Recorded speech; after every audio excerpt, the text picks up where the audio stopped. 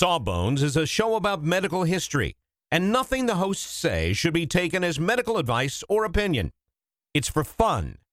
Can't you just have fun for an hour and not try to diagnose your mystery boil? We think you've earned it.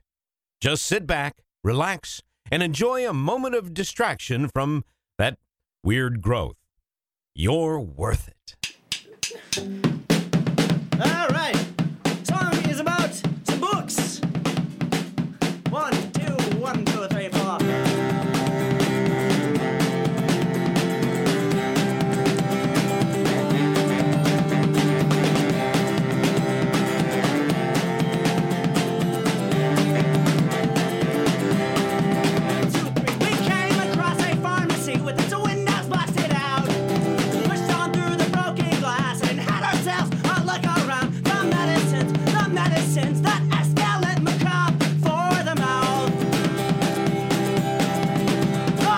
Hello, everybody, and welcome to Sawbones, a marital tour of misguided medicine. I'm your co-host, Justin McElroy. And I'm Sydney McElroy. Justin, I wanted us to continue on Sawbones this week to talk about things that are relevant to, you know, the issues of the day, to the protests that we're seeing, to the numbers, how many people are speaking out against police brutality, especially when it concerns the Black community. And in that effort, in addition to protesting and donating and all of the other things that you're encouraged to do to help, one thing that I, as a white person, have been trying to do more of is learn, listen and learn.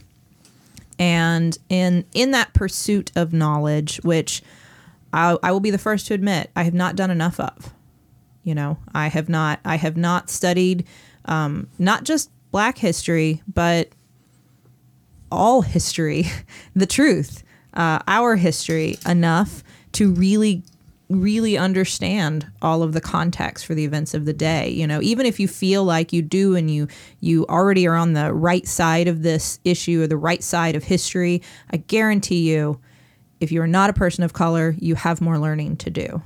There's more reading you can do. And one thing in particular... Does it have to be reading is kind of what you said, more read. Does it have to be reading, though? I'm in, for sure. The reading, though. Woof, you know? I got to say, Justin, actually, in preparation for this episode, not only have I done reading, but I did get to watch a movie, so... That's kind of fun, like that one day in class when you have the substitute. He's like, anyway, here's Mr. Holland's opus. I'll check back with you all in an hour and a half. So I thought you would appreciate that that there's a movie you can watch to help learn this history. Much, or a podcast you can listen to. There you go. Right now. I want to thank two people who alerted me to this. One, we got an email from Chloe who mentioned this as a potential topic. Thank you. And two, I saw a Twitter thread from Claire Willett who alerted me to an area of history that I didn't have much understanding of, and I think my vague impressions were, to say the least, incomplete. Mm-hmm. And that's the history of the Black Panther Party, and specifically the work that they did in the public health realm. It's been interesting to, as we go back and re-examine stuff like this, at first it's very scary to talk about something that you thought you understood about the world and how it works and your own history, and have it completely dismantled in front of you. I'm now finding it kind of invigorating. Like I find like the more of this I'm sort of trying to immerse myself in and learn. Like when you mentioned the Black Panthers, like, Justin, what do you think when I say Black Panthers? You said when we first started this, and the stuff that popped into my head was the stuff that I had been told my entire life, which is, you know, a militant group, a violent group of Black people that were very angry and dangerous and et cetera. You think of the image of the berets and the guns. Yes. And to be fair, when I started to think, what was I taught in school? I don't know if I was taught anything. Yeah. I don't know if this was discussed much other than like a side mention in the in a chapter about civil rights, probably in relation to Martin Luther King. Probably in February. But I don't think, and I think that white people need to understand that knowing Black history is knowing history. And if you think that that is a subsection, something separate, no, you don't know your own history. You don't know the history of this country. And only by understanding that are you going to have a really good context for what is wrong today and what needs to change today and how much it needs to change, the extent of the change that needs to happen. So I had the same vague impressions. If you had asked me, I would have pictured somebody with a beret and a gun, and I thought, well, they definitely were on the right side of the issues, civil rights. I would agree with that. But they believed in violence, and I wouldn't. So that was the whole impression I had. I knew almost nothing else. And I don't want to say, it's like a lot of things. History is complicated. People are complicated. And at the same time that you have people wringing their hands over the protests right now saying, well, but not the looting, but we shouldn't be looting. And you have to understand that when people are angry and they've been oppressed and they're standing up for their freedoms and their rights, however they do that, I support that. And I know that's complicated, and I know that's not so clear-cut as well, but I don't believe in violence. Sometimes things aren't clear-cut, and we have to be comfortable with that. And I think the Black Panther Party is a good example of that. Certainly, when they started, they were founded in October of 1966 in Oakland, California by Bobby Seale and Huey Newton. And they were there definitely was an edge of violence to the beginnings. An intention that, not an intention to do violence, but an understanding that if it is necessary, it is the action that will be taken. A willingness. Yes. And it was, to be fair, it was based on the idea that they were watching their friends, their family, their community, other people of color be beaten, killed, and unfairly incarcerated by the police. And they wanted to put a stop to it. And they knew at the time that the protests, the marches, the sit-ins, it wasn't changing.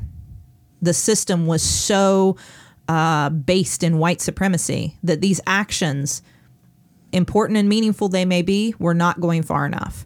And so the original, intention was, what we're going to do is go to places, we will patrol the streets, and when we see an arrest happening, we'll stop, we'll get out of our car, and we'll watch.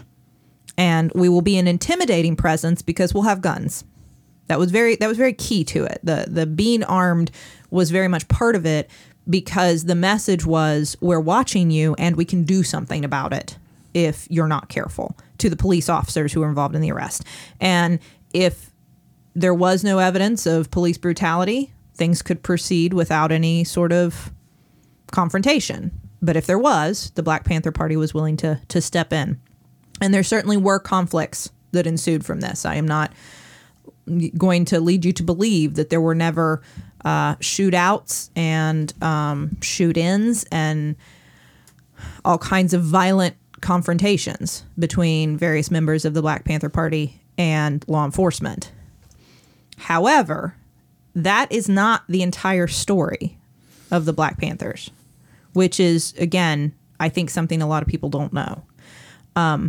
Within a few years of its inception, the party realized that it needed to do more than just protect people, than just be sort of the guardians. Mm-hmm. They also needed to connect to the community, reach out to the community, and find ways of supporting the Black community that their government wasn't doing. I mean, they saw that gap. That one of the easy things that they said is, research came out around this time that children do better in school, pay closer attention, and have less fatigue if they get breakfast in the morning. This study was released. Yeah. Simple idea, right? Well known at this point, I think everybody's. Yes. And so the Black Panther Party said, well, we could feed kids breakfast.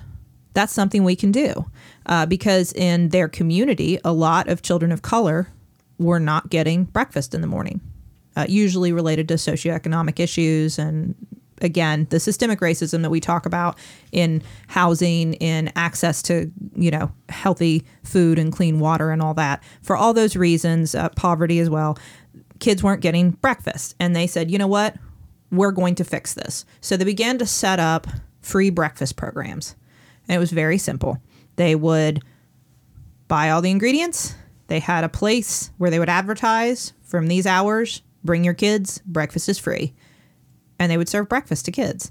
And this was a really impactful program. They, at their height, they were providing up to 20,000 meals a week at various locations. It started with one site, and then it spread throughout to different parts of the community. And as the Black Panther Party spread throughout the United States, and there were different chapters in different areas of the country, this program followed. So this was a huge impact, just feeding kids breakfast. And it was a very direct way of the party connecting to the community, saying like, we're here, we're not just here to, carry guns. We are here to serve our community. And it was a hugely impactful program they started.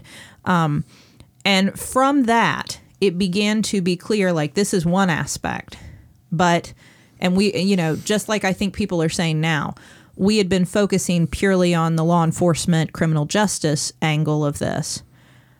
But here's another area where racism needs to be addressed. Black kids disproportionately weren't getting breakfast. Let's fix it. What other areas could we address? Which is the same conversation if white people, I should say, aren't having, they should be having today, which is this problem goes beyond police officers. This problem goes to every institution, as we talked about last week, healthcare, everything in this country. And the Black Panthers said, well, if the whole system is broken, we need to start addressing every bit of it we can. And access to affordable healthcare, and specifically a national health insurance plan, was a big part of that. They believed, now part of that is that the Black Panthers were very anti-capitalist. And so it is not surprising that a capitalist medical program, as we have in this country, a capitalist medical system, would be one target. They very much saw that as broken. Many people living in the Black community did not have insurance or didn't have access to a doctor. There were no offices nearby. There wasn't a hospital that would serve them. They couldn't afford the care. And so they saw that there was a disproportionate amount of lack of preventive services, lack of chronic disease management, lack of screening programs, all kinds of things for the communities of color. And so in 1972, as part of their 10-point program, the Black Panthers also added health. We want completely free health care for all Black and oppressed people, was added in 1972. And if you notice, I think it's really interesting. It's not just for all Black people. The Black Panthers were advocating for completely free health care for everyone who is oppressed. So other communities of color and even poor white people at this point in history. Well, it's one of those things that is so essential to us that no other part of the equation matters so much if the health is not addressed. Yes. It is the standard against which everything else has to be sort of judged. And they believed that the government should be providing it. And there were lots of, again, the idea, I think a lot of people have looked at in the recent elections and debates among various politicians talking about the way to fix healthcare in this country. People look at socialized medicine, single-payer healthcare as like a radical idea. There's nothing radical about this idea. It's an old idea. The people have been advocating for it for a long time, especially people who are oppressed have been advocating for it for a long time. And throughout the world, it's not a radical idea. And so when the Black Panthers were looking to other places in the world where they had health care for all their citizens and saying, we want the same thing here. Yeah. that's a thing the government should do. This is not a radical idea. It's a good idea. Yeah. We just still haven't done it. So they did it. They began to establish free clinics in 1969. They were called the Nice. People's Free Health Clinic. The first one that they established was in Kansas City. And soon after that, they would mandate that every chapter throughout the country establish a free clinic. And a dozen were set up between then and 1973. And a quote, I found a quote from the Black Panther paper in 1970 that sort of outlines what most clinics were capable of providing. They were all a little different, but this was kind of the basic idea. The clinic will offer absolutely free the services of a family doctor, including checkups, immunizations, blood tests, and health education. A major emphasis of the clinic will be on preventive medicine. People will be encouraged to have regular checkups and to come to the clinic at the first sign of medical troubles. And they went a little bit even beyond. This sounds like kind of your routine primary care office, right? Or urgent care plus primary care office. Although primary care does urgent care too, but all combined. But beyond that, they had classes in first aid, in lab techniques, teaching people skills that they could use. And it was all staffed with volunteers from hospitals in the area, from the community, people who wanted to be, I mean, because if you think about this period of time, people who wanted to be part of the civil rights movement, part of changing things in this country in a real fundamental way, but didn't know the best way their skills could serve that cause. This, if you were a medical student, if you were a physician, if you were a nurse, if you were a lab tech, if you were able to learn that stuff, if you were whoever, that this was a way you could serve the community. And I think that like the existence of a program like this, and you know, this is still happening today. The existence of programs like this should be proof of the problem. Like it because there needs to be facilities like this. Like the gap is proven. Like it's there. You know what I mean? Like the inequality and immorality of the medical system, I think, is proven out every day when you see the existence of places like this that are attempting to, by hook or by crook, fill in the gaps. I think that's a really important point you make, Justin. I've seen people say it before. Say it again slower. I've seen people say it before. You didn't say it again. Just I think that's a really important point you make, Justin. Can you do it one more time, but hit the really like? Justin, we have to move forward with this episode. Yep, fair. I think that when you see, and we all see this constantly, a family set up a GoFundMe page to pay for medical bills. Yes. When you see a jar for donations at the counter at a convenience store for a local it's usually that. It's usually to help pay medical bills or surgical bills or cancer treatment bills or whatever. When you see that, every time you see that, and I know you do, you see it on Facebook all the time, that is a failure of the American medical system every single time. Why? Why does that happen? And exactly, the Panthers saw there was a need. This was a failure, specifically with their community, with the Black community. But for all oppressed people, this was a failure, and they sought to correct it. We wanted to do something a little bit different this week for the billing department, which we're about to head into briefly. We're going to be donating all of our ad revenue this week to the Breonna Taylor Fund. Breonna Taylor was a 26-year-old African-American emergency room technician who, in March, police executing a search warrant incorrectly burst into her home and murdered her in her bed. Today, as we're recording this, June 5th, would have been her 27th birthday. And no arrests have been made at this point in this case. So we're donating our ad revenue to a fund set up by her family. If you would like to donate to a fund at this time, or even if you can't do so with money, there's ways to donate even without money or education, whatever resources. If you go to blacklivesmatters.carrd.co, you can find everything that you need. Anyway, to the billing department. Let's go. The medicines that escalate macabre for the mouth.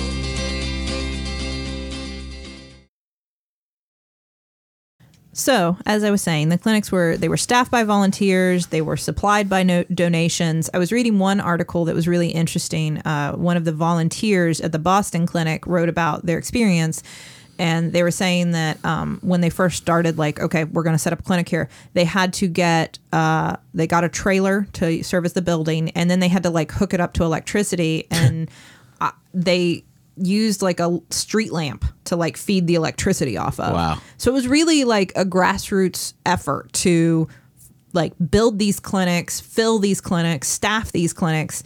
It was a really impressive, I mean, because that's a hard thing to do. That's a very difficult thing to do. And they were able to do it at multiple sites throughout the country to serve a local community of the underserved. In establishing these clinics, they also identified an under-researched area of medicine that they thought they could make a difference, sickle cell anemia. So, as you may already know, I don't think we've ever done a full show on sickle cell. I don't think so. But this is a condition that primarily affects the Black community. And although it had been first described, as in they saw these sickle-shaped shells under a microscope and talked about it back in 1910, there was very little effort to screen for it, to develop treatments for it. Even to this day, I would say it's an underfunded area of medicine, developed in terms of treatment. And so the Panthers thought, the first thing, if we're going to learn more about this, we need to figure out who has it and like help people get into medical care if they have this condition and don't know. And so they developed a national screening program for sickle cell anemia. They would recruit people like medical students from different communities to go into the community, to people's homes or to a location within the community and perform the test there. Initially, they were getting kits like donated for this purpose, but eventually they ran out test kits to perform the screening. And so there was a Harvard graduate student in biology, Bill Wallace, who made his own. Oh, wow. Made his own screening test with his skills as a graduate student in biology. And they would use these tests the night before the screening. The Panthers would basically go out into the community, put up a ton of flyers, let everybody know, hey, look, tomorrow we're going to have this screening program. This is really important. You need to get checked for this. And then they would the next day send out the students, the doctors, whoever in their white coats would go out into the streets and find people who needed to be tested, who wanted to be tested, and screen them for sickle cell anemia. And they had a whole process in place once they located people who tested positive to refer them to willing doctors within the community, to hospitals for further treatment and for genetic counseling and everything. So they did it from front to back, because that's always the concern, right? If you have a screening program, once you get those results, you better have people. I mean, these are the uninsured in a lot of cases. You better have somebody who's willing to take care of these people. And the Black Panthers organized all of that so that they got these people into treatment and to see doctors and all that too. So it was an incredibly effective program. It led to eventually in 1972 the National Sickle Cell Anemia Control Act. This was like the one thing that eventually like Nixon would get on board with. Yeah. Was the sickle cell program. Maybe he wasn't such a bad guy, Sid. No, he was bad guy. But this actually, the actions of the Black Panther Party really increased the national focus on research, funding, and treatment for this at the time. Now, again, I would say this effort was once it was handed off to the United States government and the powers that existed, was inadequate in the long run because there still has not been enough research or effort in this area. But the reason it started at all was this effort from the Black Panther Party. In addition to all these services and their screening programs and everything else, they also, depending on which location, would provide things like drug and alcohol rehabilitation. They gave away food. They gave away clothing. They would do things like, we'll take you to your doctor's appointments if you're elderly and you need an escort. They opened a school at one point that offered classes and things like first aid and economics. There were lots of other services that the Black Panther Party provided to the communities, these like survival programs that they would provide to say, your government is failing you, and until they'll change, we're going to try to fill that gap. And so they did a lot of these programs. Now, eventually, as we're going to get into it, the Panthers their party would start to decline, and the clinics would close as the Black Panther Party had fewer members and less resources and everything. But it's hard if you want to say like what lasting impact did that have on healthcare today? I don't think you can deny that when you look at something like a federally qualified healthcare center today, something that is like funded by the government to provide care to the underserved, to provide care to the uninsured, or to the underinsured, I don't think you can deny that there is at least some impact from these free health clinics, from these people's free health clinics, in these FQHCs that we see tons of in places like West Virginia today, serving underserved populations of all colors. So I definitely think that in addition to, as I was reading the accounts from some of the doctors and medical students and people who volunteered in this feeling that our healthcare system is so broken and that the disparities that exist, part of it is the fact that it's a free market healthcare system, which makes absolutely no sense. And these free clinics and a national healthcare system, I think that spirit definitely exists, even though it has not been able to become the status quo. Yeah. I think that those ideas and the idea that universal health care is a social justice issue, I definitely think you can find roots of that in these people's free health clinics, as well as, I mean, they were not the only ones with these ideas, certainly, but I think you have to draw some parallels there. As just a kind of an ending to this story, and I think that, again, this is one of those areas where I remember one time my grandfather gave me a book called Lies My Teachers Told Me, and I thought it was a very daring book for my grandfather to give me when I was young. And it was based on the idea that the history you think you know is not the truth. Right. There are lots of things that have been filtered, especially in this case, through the lens of white supremacy and taught to you as if it is the only truth. And you don't know the whole story. And I think that in that spirit, learning more about the Black Panthers organization was part of what I wanted to do this show.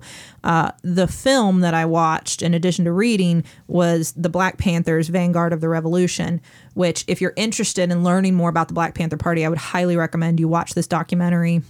There are lots of interviews from some of the key players in the party at the time to kind of give you a better understanding of, you know, not just the organization as an abstract, but the people who were in it and what they did and what they were able to accomplish and what their goals were, more on an individual personal level. I would really highly recommend it.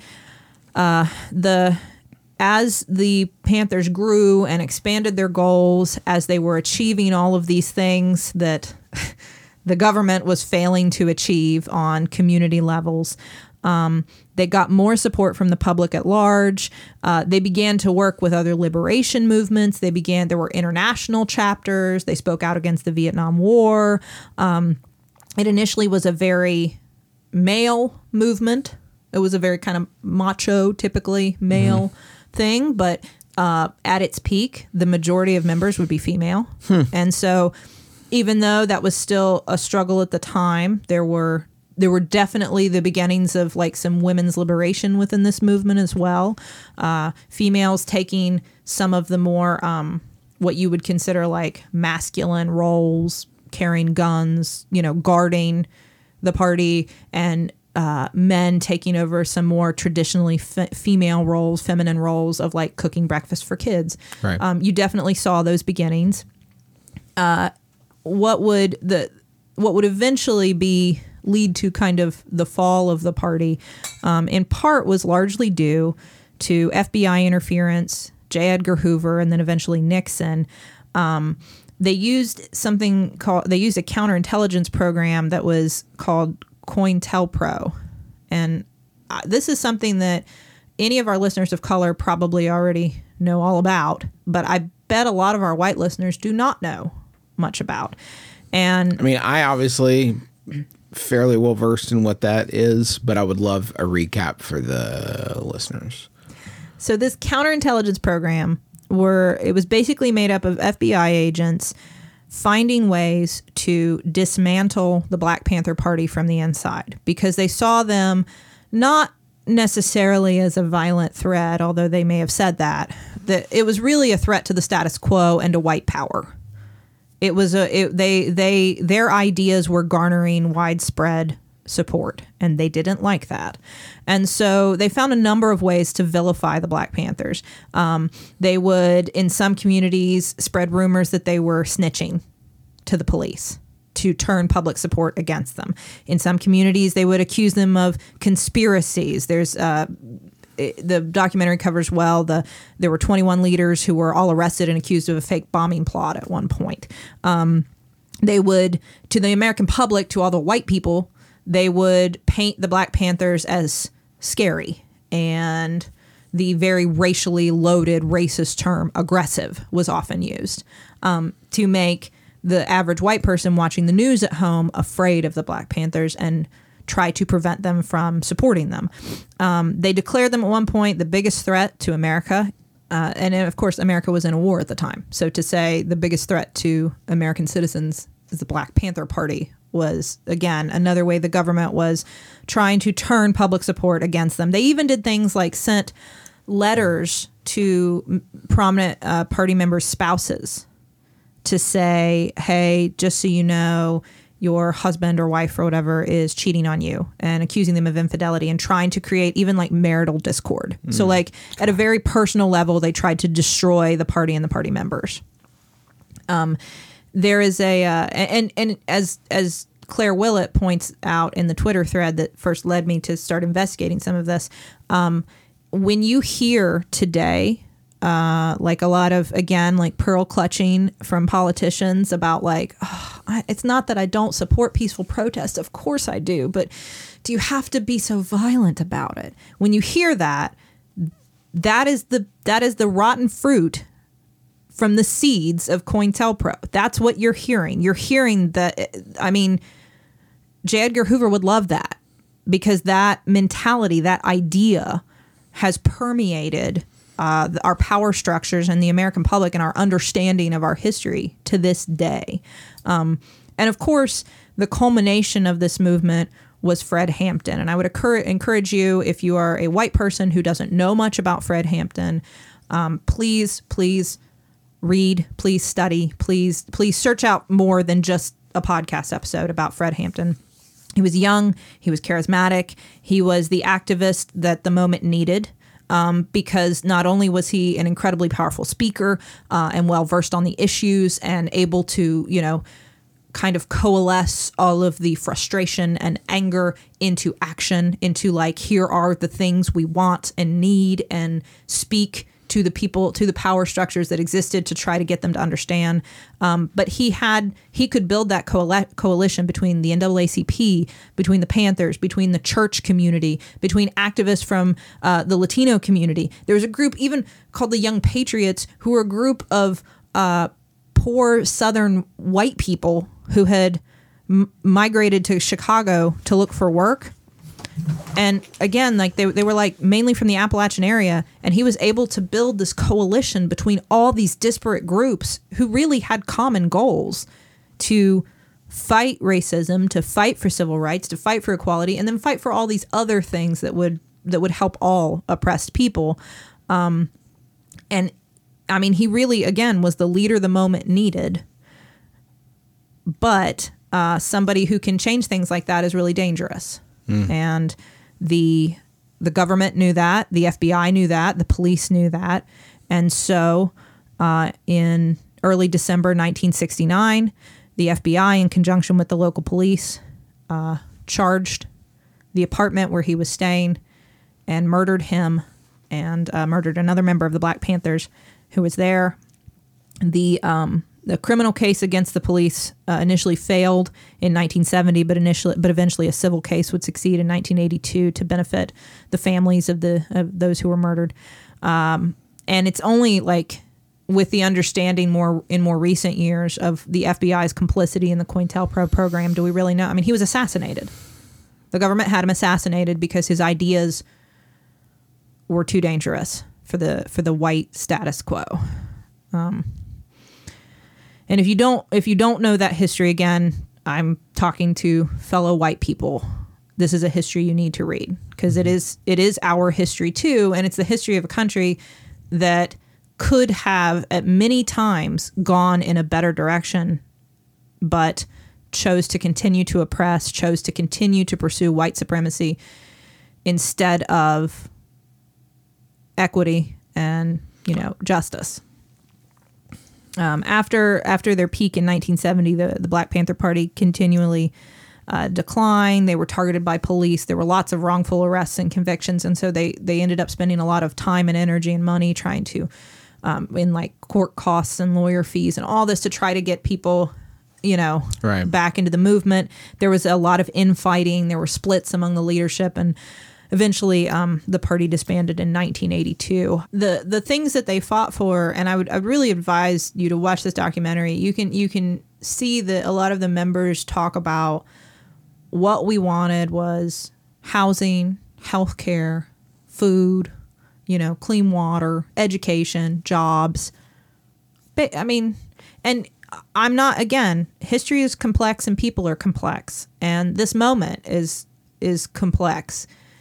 Yes, there was violence. Yes, there were guns, and I don't like guns. Yes, there was shooting. That was part of it. But I think that, and we've seen a lot of it right now with the protests that are going on. If you are a white person, you need to be very careful about criticizing the right way to protest. You don't get to decide the right way for a person to be angry, the right way for a person to demand justice. You don't get to decide that, because the right way is the way that works.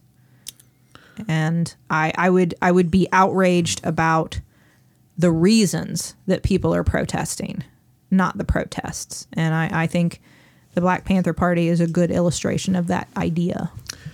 I've been thinking a lot about racism, and I'm probably alone in that at this point in time, but I've been thinking a lot about it. And, before all this started, and none of this brings me any joy to admit, but I would have considered myself a non-racist person. I'm not a racist. I would say that pretty confidently. And then as you and I've done these episodes, and as I've continued to read and watch and listen, you think about, why haven't I been told this story? Well, it's because my education was slanted towards the perspective of white people. I have a racist education. Last week we talked about how this medical system, which is such a big part of our lives, is itself racist. And we know that capitalism and the especially American capitalism is unjust towards black people. It is a racist system. Yes. And you have to start to wonder, or at least I have started to wonder, and I hope to God that other people are having the same thought.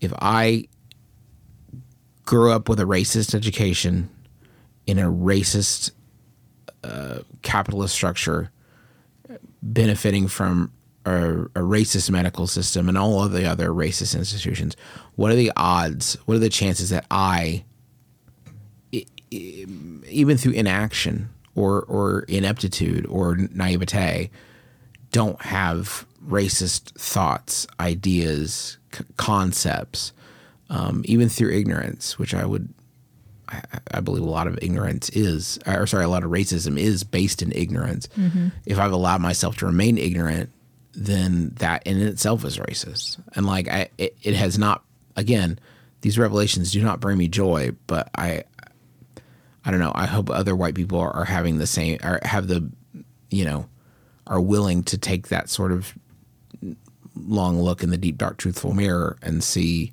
where some of these gaps are in their own sort of education and hearts. It's uncomfortable. And it should be. It is uncomfortable. If you are a person who felt like you were also not racist and naturally on the right side of this issue. And right now, some of the things people are saying to you about areas where you don't know enough or aren't helping enough or aren't doing enough, if it's making you uncomfortable, that's good. This is uncomfortable. It's something that we weren't doing enough of or any of, obviously, because things would be different. So I would encourage, again, I think when I talk about these things, I think to myself, people of color know this history. People of color know these truths. White people don't. And when this history is put out there as Black history, I think you need to understand, white people, that this is our history. It is the history of our country. It is a history of our grandfathers and grandmothers and great-grandfathers, they were involved in these stories, and we often would not like the roles they played. And so it is our duty to learn this history and to make sure that the history that is taught 100 years, 200 years from now is different. Thank you so much for listening to Sawbones. We hope you found the time well spent, I would say. Thank you to the taxpayers for the use of their song Medicines. This is the intro and outro of our program. And thanks to you for listening. We appreciate you.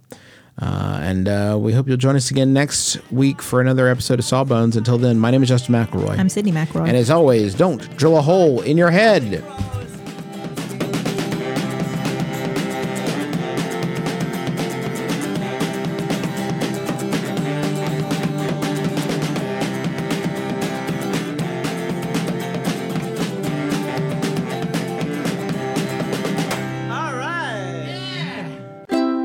MaximumFun.org. Comedy and culture. Artist owned. Audience supported.